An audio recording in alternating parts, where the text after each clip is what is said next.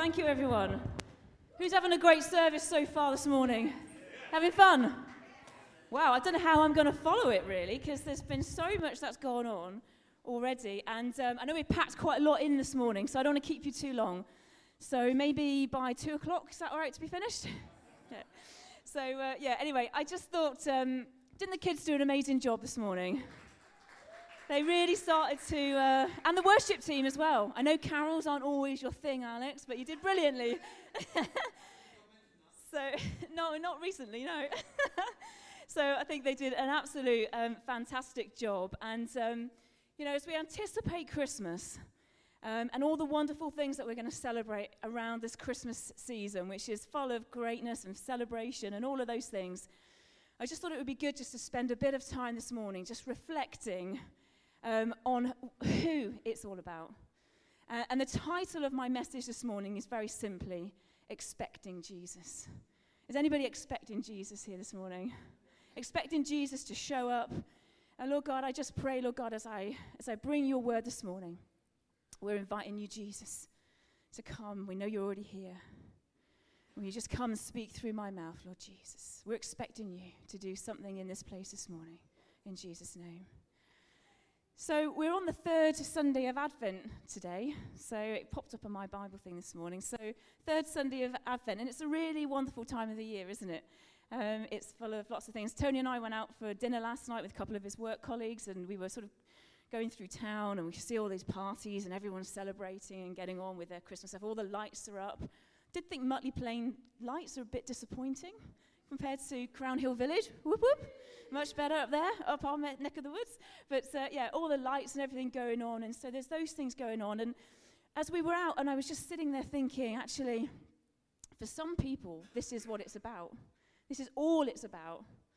Putting the Christmas tree up, buying presents, doing family stuff, having lots of food, overeating, which I do every year. For some people, that's all it's about. And there's nothing wrong with any of those things. But for us, the whole period of Advent and the whole period of Christmas should be something more than the tinsel and the parties and all of those things that we do.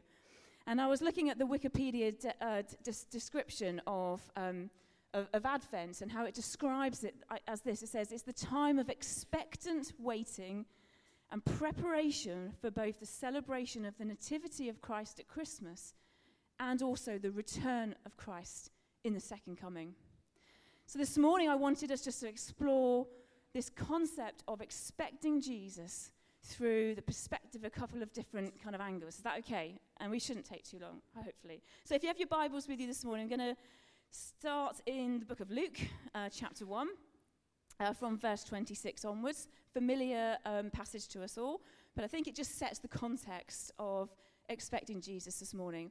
So from verse 26 it says, in the 6th month of Elizabeth's pregnancy, God sent the angel Gabriel to Nazareth, a town in Galilee, to a virgin pledged to be married to a man named Joseph, a descendant of David. The virgin's name was Mary. The angel went to her and said, "Greetings, you who are highly favored. The Lord is with you." Mary was greatly troubled at his words and wondered what kind of greeting this might be. But the angel said to her, "Do not be afraid, Mary, for you have found favor with God. You will conceive and give birth to a child. You will call him Jesus, and he will be great, and he will be the Son of the Most High. The Lord God will give him the throne of his father David, and he will reign over Jacob's descendants forever. His kingdom will never end." "How will this be?" Mary asked the angel, "since I am a virgin?" The angel answered, "The Holy Spirit will come upon you with power of the Most High, and he will overshadow you. So the Holy One to be born will be called the Son of God. Even Elizabeth, your relative, is going to have a child in her old age, and she, who was said to be unable to conceive, is already in her 6th month. For no word from God will ever fail." "I am the Lord's servant," Mary answered. "May your word to me be fulfilled." So the first perspective I want us to explore a little bit about this morning is that Mary was expecting a baby. Anyone expecting a baby? No. Mary was expecting a baby.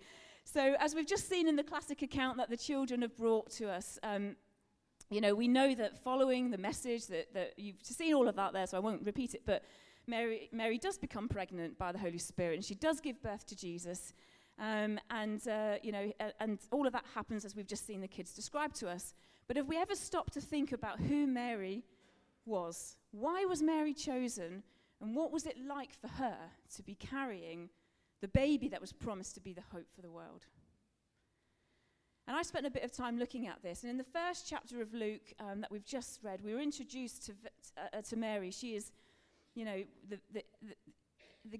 angel Gabriel visits her, told us that she's favored, so we know that a bit about her, and we know that she's going to give birth. But sometimes the familiarity of scriptures like this that we read at Christmas, sometimes our over-familiarity with them, because we all know them, keeps us from seeing how significant they really are. The significant moment of what Mary did in her encounter with that angel and her response to that, more importantly. The angel calls Mary highly favored by the Lord. He describes her as the one who has found favor with God and upon whom the Holy Spirit will come in power. Mary's response with humble obedience to the call. Later in the chapter, when she's with Elizabeth shares with her and says, you are really favored. This is the promise. It's coming through you. And we know that Mary goes on at the end of this, at this chapter 1. Has anyone read the first chapter of Luke recently? It's really long, isn't it? Tony started reading it in bed one night. And I said to him, how far did you get? He said, well, I didn't realize it was quite that long. So I think he fell asleep before he actually got to the end of it. But he had to keep reading it again the next night and then the next night. Have you done that yet? You finished it? So anyway, sorry, I shouldn't overshare there. Oversharing. Sorry, apologies for that. So, Mary at the end of this, when she goes on, in her song of praise, she says, my soul glorifies the Lord, and my spirit rejoices in God my Saviour, for he has been mindful of me in my humble state, a servant. From now on all generations will call me blessed, for the Mighty One has done great things in me. So in this incarnation, the Holy Spirit comes upon Mary with power, comes upon her with power, and she conceives Jesus, becomes the mother of the Son of God. I want us to sink in about the enormity of it this morning. She's highly favored, she's blessed, she's set apart. God's got a purpose for her in her life, and she didn't know about it at that stage. We don't know much about Mary before we hear about her in this sort of first book of the Gospel, but we know that she was of the right lineage. She was married to somebody who was of the same lineage that would take her to go to Bethlehem, so we know that about her. We know she was from Nazareth. We know she was a virgin, probably a person of good character. But Mary herself describes herself at the end of this chapter as a lowly servant girl. She was not one that you'd expect to give birth to the Savior of the world, the King of the world, the King to be. She was not of a royal bloodline. She was not of any significantly special kind of family. She wasn't posh or any of those things. She wasn't of anyone of any significance. But here Mary is. She is this young woman preparing to get married. And then she has an encounter with an angel that takes a huge U-turn on her life. She's planning to get married to Joseph, and then suddenly it all changes because God has had something that was planned for her life that was different to what she was planning for herself. Anyone ever been in that position where you think, I've got it all worked out? Terry, Sonia? Thought you were going to be settled here? God had something different for you, called you to do something better than what you could have thought. Suddenly God interrupts our plans and he takes us on a different route than what we were planning, because his ways are far better than our ways. And he can blow our minds with just the greatness that he has planned. And sometimes we don't always see that for ourselves, but he changes our course sometimes. So Mary goes on and probably questions the practicalities of how this is going to happen. I don't think anybody's ever kind of sat down and explained to her how, a miracle conception is going to happen, and for a supernatural thing. I don't think she knew anything of that. But later on in the chapter, when she goes about her praise, she indicates that she has the knowledge of the prophecies that have been foretold for many years, because she knew of the Messiah. And we know that the angel Gabriel said to her, you will give birth to the Messiah. And so she had this going. So saying yes to this privilege. So we have an angel here. He's saying to her, Mary, you will do this. But it was actually a question. It was a question to her. Saying yes to this decision that Mary was making at that point would have been absolutely significant for her. And it was a decision, and a decision needed to be made by Mary. So we always forget that sometimes, I think. I do. We just assume that the angel shows up, says, you're going to do this, Mary, and she goes, okay, well. But there was a response from Mary. We see here, God never forces us to do anything. There's always a response. And Mary's response was simple yet profound in its nature. She said these words, I am the Lord's servant. May your word to me be fulfilled. There was an acceptance by Mary in that. She acknowledged, first of all, God as Lord and Savior, his sovereignty. She said, Lord, I am the Lord's servant. She put herself in that position. She surrendered to the will of God in her life. Her willingness to do that meant that she was part of this wonderful miracle that we celebrate through our Christmas time now, with bringing the Savior, Jesus Christ, into the world. How frighteningly awesome would that be? God shows up and tells you something, and you accept what he gives you as that challenge, and how amazing that would be. I mean, I was thinking about this, that if a woman suspects that she's pregnant in our day and age, they can quite go down to the pharmacy. They can get one of those little things, pregnancy test kits, and they can do a simple little test, and within minutes, they can find out the results. Within minutes. And I don't think that was the case when Mary was in this situation. So here she is. She's been told she's going to have this baby by kind of this supernatural conception.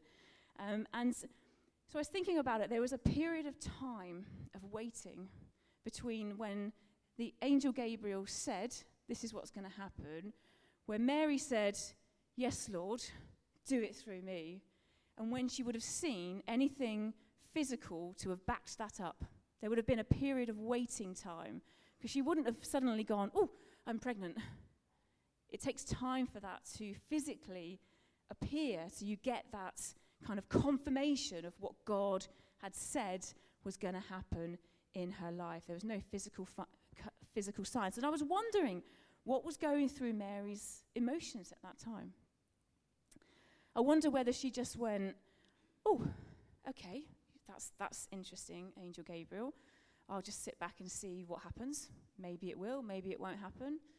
Maybe she was frightened about it.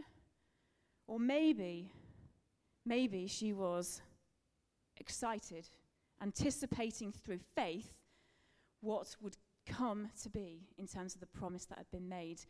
And we see again in Luke 1, verse 39, it says these words. It says, a few days later, so not 6 months later when she started to show any physical signs of her pregnancy, or a couple of months probably.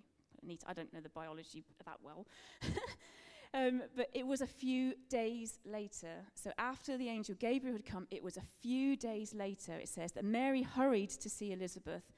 And they had this great account of where Elizabeth said, yeah, you are the chosen one, you're going to carry the Son of God, and John's in Elizabeth's tummy and goes, you, bouncing around baby, that's confirmation as well, so they're all kind of in this place. And Mary's rejoicing, and this was a few days later. There's no physical evidence. She trusted with faith and expectation that she was expecting the Messiah. She was expecting that through faith. And I was thinking about how it must have felt for Mary to be carrying the Messiah. I can't think of a way to be closer to someone than to carry them inside you. Those of you that are mothers around here, you'll probably be familiar with this. When you've carried your child inside of you, that closeness that you have, you probably never felt closer to them than when you were in that position. So here she is, close to Jesus, inside of her, that bond that she would have had. And whilst Mary had the physical presence of Jesus being inside her, which was an amazing miracle that we all still celebrate even to this day across the world, it was just the beginning. It was just the beginning. Mary was effectively the first person to invite Jesus into her life. She said, yes, come in. She was expecting Jesus. And she opened the way by allowing Jesus came so that we can accept Jesus into our lives. And we can have Jesus in our lives. And the angel said that the baby was holy and we're called to be holy. And how do we do this? Are we good by good works or by trying our hardest? No, by a closeness to God. By being close to God. And Mary was close to Jesus. She carried him inside her. And if we're Christians, the Bible tells us that we are temples of the Holy Spirit. So the Spirit of God dwells in us. The Spirit of God dwells in us. So as God's children, we literally carry the presence of the Holy Spirit. We believe in the Trinity. So as Mary was physically carrying Jesus, we can invite Jesus and we can invite the Holy Spirit into our lives, and we can carry the presence of God with us. Mary was expecting Jesus with an anticipation and excitement that the Savior of the world would come and bring hope to the world. And this morning, the Spirit of God dwelling in us should be that we're expecting Jesus. That we're expecting with that same anticipation, with that same excitement, that we have a Savior and that we can bring hope to the world around us by carrying Jesus Christ through the Spirit, His Holy Spirit in us, that we can be expecting Jesus in that this morning. There was a beautiful song I was listening to the other week by Francesca Battistelli.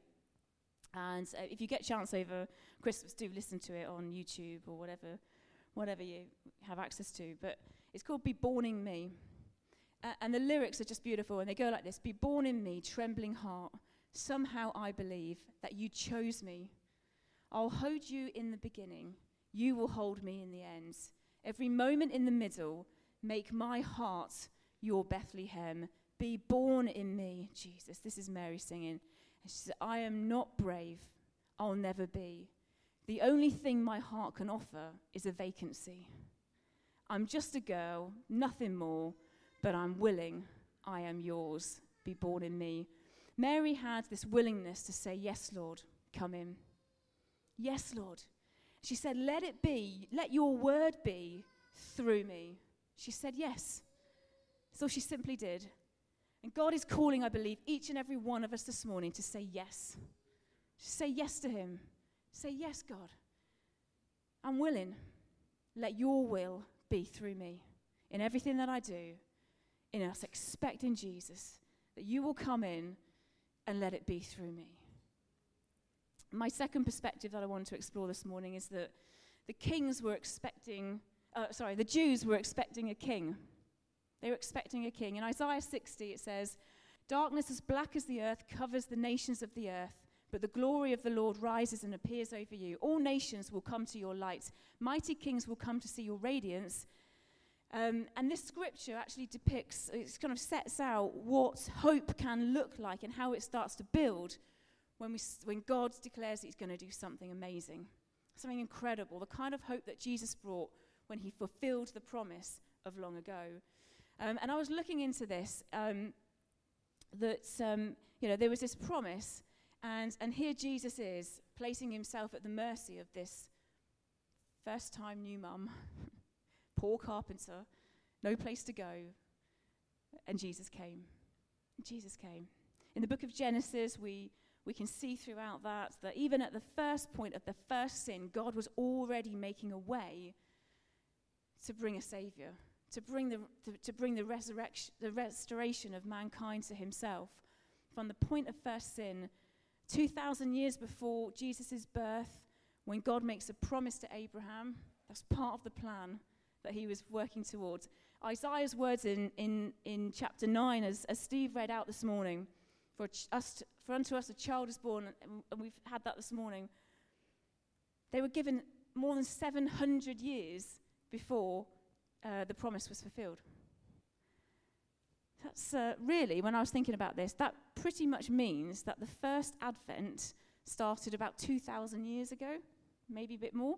2,000 years of waiting and anticipation before it was fulfilled. So in reality, that's the kind of time that so I was thinking, that's a long time to wait, isn't it?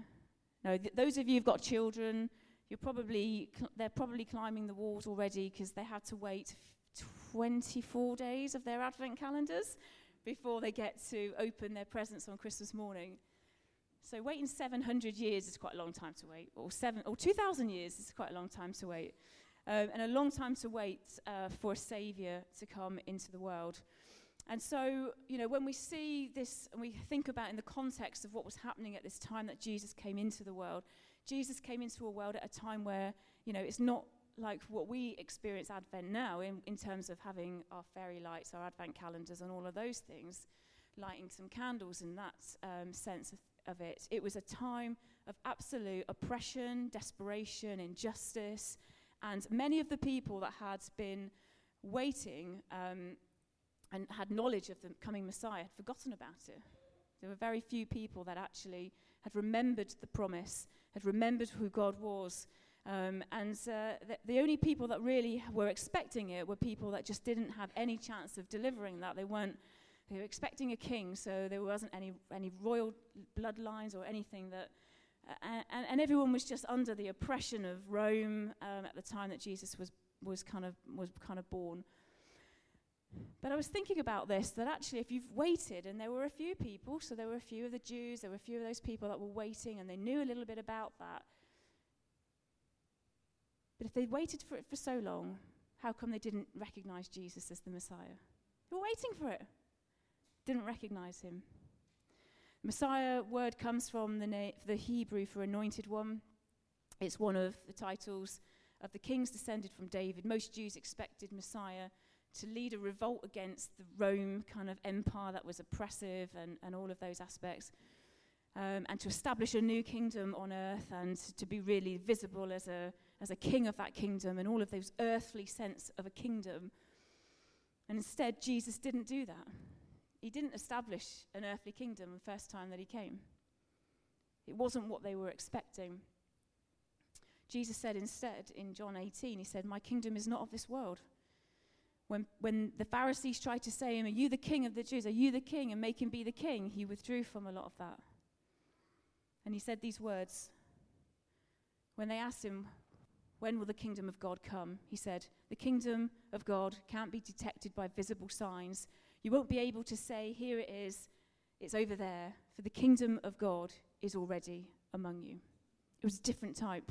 Jesus' kingdom was not like an earthly kingdom, and it wasn't what people expected. It contrasted completely from what the earthly kind of vision of a kingdom is. And I don't just mean good and evil in terms of a kingdom. It's the fundamental difference between how you do life, your guiding principles, your belief systems, your mindsets, completely out of odds to each other. Earthly kingdom to Jesus' kingdom, completely at odds to each other. The kingdom of the world is about power over people. It's about control. It's about dominance. It's about territory. That's why we see so many of the wars in our countries around the world. It's about power. Kingdom of God. Kingdom of Jesus. What Jesus brought was totally different. It was about giving power to people. It was about transforming lives from the inside out. It was about carrying out God's will. It was about humbling yourself. It was about loving God as God, loving others as God loves people. And it's about carrying a cross instead of a sword into a battlefield. It wasn't about fighting against people. It was about fighting against principalities and powers of darkness. That was the kingdom he was establishing. But those that were waiting for a Messiah were expecting somebody else. They didn't expect a vulnerable little baby that was born in probably a not very nice part of the world. We know that they said nothing good ever comes out of Nazareth. They didn't expect this vulnerable little baby that was going to be the Savior. Who would? I guess. Jesus was born into poverty. He was born in probably, we depict it on, our nativity plays about how, the shepherds and the flock and the flocks and the angels, etc. But I guess it was probably just like any other night for most people. Any other simple night. In a place called Bethlehem that was only really famous because of its king who'd been long dead along with his kingdom. Nothing of any significance. Far from the treasured king that they were expecting to come with royalty, to come with power and dominance and all of those things that they're expecting. So many people missed the Messiah because he didn't fit their expectations. Their hopes, their dreams, their desires, they distracted them from seeing him when he came. They distracted him from seeing him. They needed freedom from their oppressors, but they weren't prepared to see that Jesus brought so much more. He brought so much more.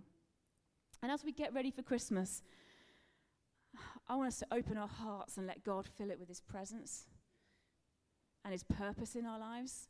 For the majority of people, they will go about celebration of Christmas through tinsel, trees, family celebrations, the presents that we give, and all of those things, but they'll miss Jesus. They'll miss Jesus. Because it's not in the things that we use just to, kind of show what God's given us. They're just symbols. The lights that we put on our trees, they're just symbols about Jesus being the light of the world. But he's not in that. And we can get so fascinated by all of those things that are just symbols and miss Jesus himself.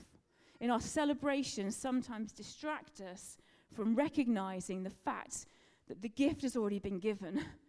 Jesus has already come. We celebrate it at Christmas, but he's already here. And we can miss that sometimes. And, I pray that all of us in this room have an amazing Christmas with our families and friends. Don't hear me wrong in this. I'm not going to be humbug and stuff. I love it all myself too. But I just don't want us to miss the opportunity to see Jesus in the middle of it. He's so much more than that.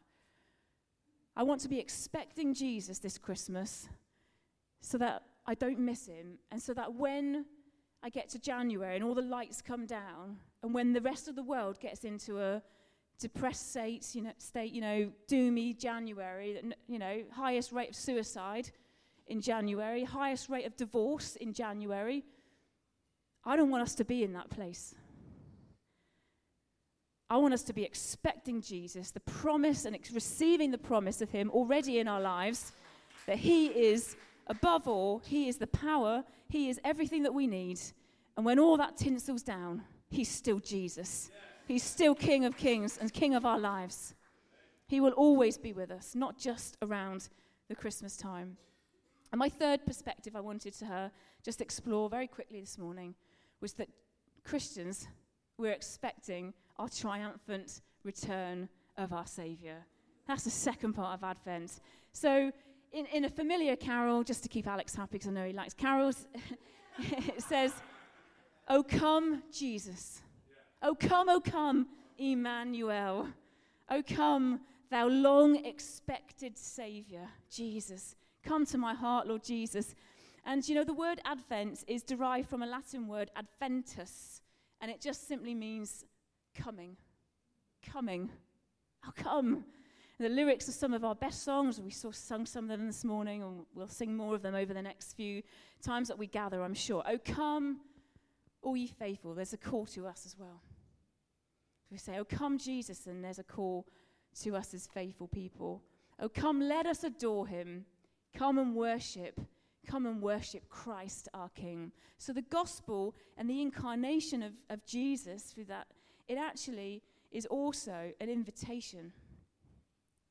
It's an invitation. So we're asking Jesus to come, and there's an invitation for us to come. In view of his coming and fulfillment of his promise, we now stand as partners with Jesus, showing and sharing the love and grace of his gospel message with those that we meet around us. All over the world, in most countries, children like ours were this morning are doing their nativity plays. And it was really interesting this morning because we forgot the baby. And my next bit of here is that in their nativity plays at Christmas, we celebrate the baby. And we didn't have a baby. We didn't even have a baby. But we celebrate the baby at Christmas when we do our nativities. But we're looking forward with expectation and excitement to the day that Jesus Christ, King of Kings, Lord of Lords, will be revealed in heaven. From heaven, he will come with his mighty angels in flaming fire, transformed from what the world sees as this vulnerable little baby that some of them only see at Christmas, who didn't meet the expectations of the people, into a triumphant Savior. Transformed into a triumphant Savior. Revelation 5 says, "Then I began to weep bitterly, because no one was found worthy to open the scroll and read it. But one of the 24 elders said to me, 'Stop weeping. Look, the Lion of the tribe of Judah, the heir of David's throne, has won the victory. He is worthy to open the scroll and its 7 seals.'" He is worthy. He has won the victory. You see, Advent is not just about anticipation for Christmas. It is about the expectation of Jesus' return. Waiting expectantly is to stay where you are, to be grounded, to be faithful, but to have an excited expectation of something good that's about to happen. I want us to just raise our expectation levels this morning. Something good is about to happen. Whether Jesus returns tonight, that would be amazing, but something good is going to happen in the next few days, the next few months, the next few weeks. As we go through, something good is about to happen. That is what expecting Jesus this Christmas is all about. Expecting that something good is about to happen until the second coming of Jesus Christ. Peter 1:3 says, "All praise to God, the Father of our Lord Jesus Christ. It is by his great mercy that we've been born again. Because God raised Jesus Christ from the dead, now we live with great expectation. And we have a priceless inheritance, an inheritance that is kept in heaven for you, pure and undefiled, beyond the reach of change and decay." Why is it? Well, it goes on in 2 Peter to say, "While you're waiting, make every effort to be found living peaceful lives, pure and blameless in his sight. And remember, our Lord's patience gives people time to be saved." This is patience. Jesus is not delayed in his coming. Some people mistakenly read the Bible and think he should have returned by now if that was all true. But 1,000 years is just but a day to God. He's not delayed. He's just patient. He wants everybody to have an opportunity to find him, to find him. We now live with great expectation so that others might be saved. We don't just live with great expectation so that we can have our Sundays in church, having a great time, so that others can find him before it's too late. So my final question really is a question to everybody. What are you expecting this Christmas? Are you preparing for Christmas, or are you preparing your hearts for the Holy Spirit? And asking the Holy Spirit, what will you do for me in this season? Are you preparing your hearts for Jesus? Or are we just running around town preparing presents and food and all of those things? Are we waiting for Christmas to arrive? Or are we expecting to encounter Jesus? Encounter Jesus. Over this, the month of Advent, I've just really been so just in awe of Jesus. Every day there's a new exploration of who Jesus is, who he is, that he cares for us, that he loves us, that he's passionate about us, who Jesus is. And I really want to just encourage everybody to expect Jesus to show up in your life this Christmas and beyond. When your family gets on your nerves, sorry, Dad, after lunch. When you burn the Christmas dinner, I hope not. When things don't go quite according to plan, will you be disappointed? Because it doesn't satisfy. Or will your focus be on remembering to watch for Jesus' presence in the world that we're in? Jesus. It's all about you. Will you miss Jesus this year because your expectations are placed in the wrong things? Or will you build your level of expectation and excitement and passion by opening your heart to Jesus and saying, Jesus, what do you want to do in and through me? What do you want to do, Jesus, in and through me? This Christmas, are you expecting just to have a lovely holiday? Nice break from work. I am looking forward to that. But are you expecting Jesus? Mary was expecting to carry the Son of God who brought hope to the world. And I want to encourage us to be expecting to carry the Spirit of God so that we can take hope into the world around us. To carry, intimately carry the Spirit of God with us. So that when we go about our days, when we go about our conversations with people, we carry the Holy Spirit. I expect to be carrying the Holy Spirit. To have the presence of God in my life. That's what I'm expecting. I'm expecting Jesus as King, not as an earthly king, but a triumphant king of a new kingdom. A topsy-turvy kingdom, which doesn't fit with the world's order, but he's king of that kingdom, which is far better, far better. And I want to live with great expectation, knowing that God has given us all the power, the authority, the resources, everything we possibly need so that others might be saved in this period of waiting between now and the second coming of our Lord Jesus Christ. He's given us everything. We should expect to live with that great expectation that God has got some amazing, amazing things planned for us. Here at Restore Church, we know that God is calling each and every one of us to carry the Spirit of God into the world around us, that we see this city transformed. And he's given us all of those resources that we need. So my prayer this Christmas is simply, Jesus, I'm not brave. I'll never be. The only thing I can offer you this year is my heart as a vacancy for you. I expect you, Jesus. I'm willing. I'm yours. Come, Jesus. Let it be through me. As Mary said, I'm willing. I say, yes, Jesus. Let it be through me. Let's stand to our feet, shall we?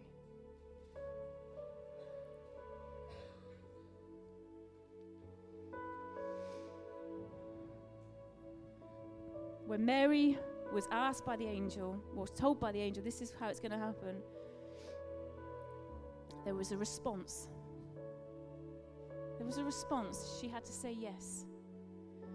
And in that response, she started the events that had been pre-planned, but in her response being yes, in her surrender, she started a course of events that led to Jesus Christ, Savior of the world, dying for us, to make it possible for us to be in relationship with him. And this morning I just want to just simply say and pray over us as we pray together. Lord Jesus, we're expecting you this year. Just for one moment, we lay aside all of the excitement and all of those things. Say, Lord Jesus, we want to experience your presence. Let us not forget who you are, and let us expect you this Christmas.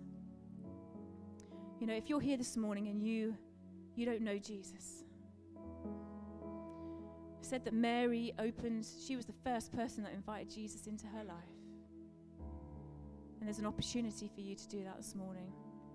Or maybe you're feeling far away from Jesus this morning. Jesus is calling you. There's a place for you. There's a place for you. You just have to say yes. Come in. I'm yours. I give my life to you.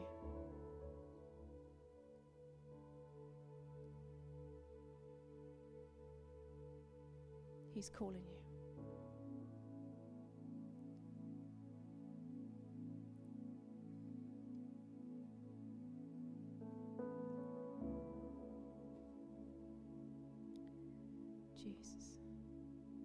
Just simply say yes.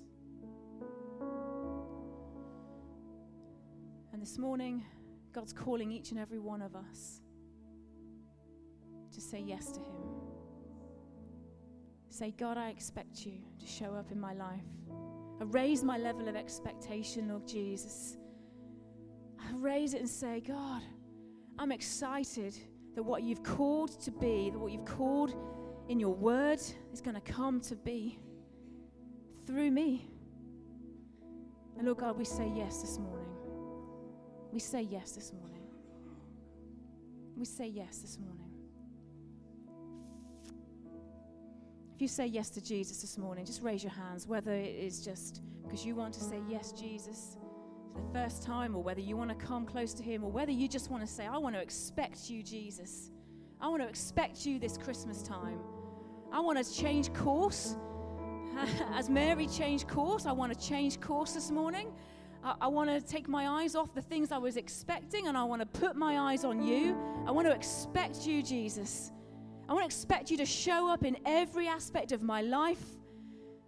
I want to surrender to your sovereignty. I want to surrender to you. Say, I am your servant.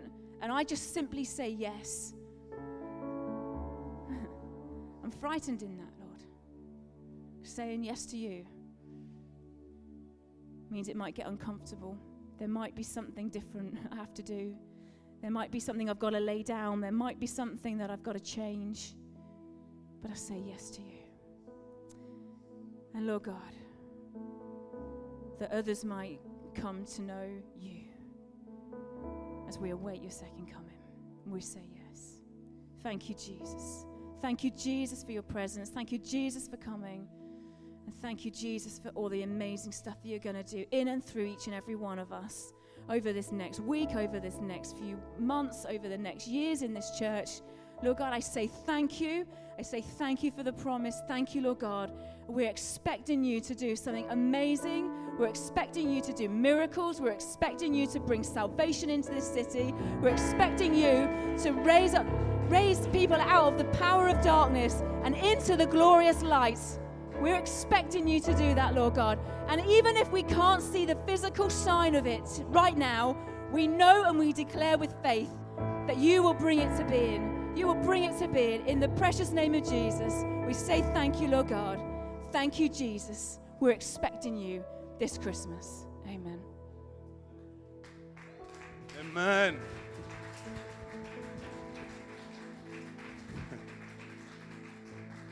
What a great word. What are you expecting?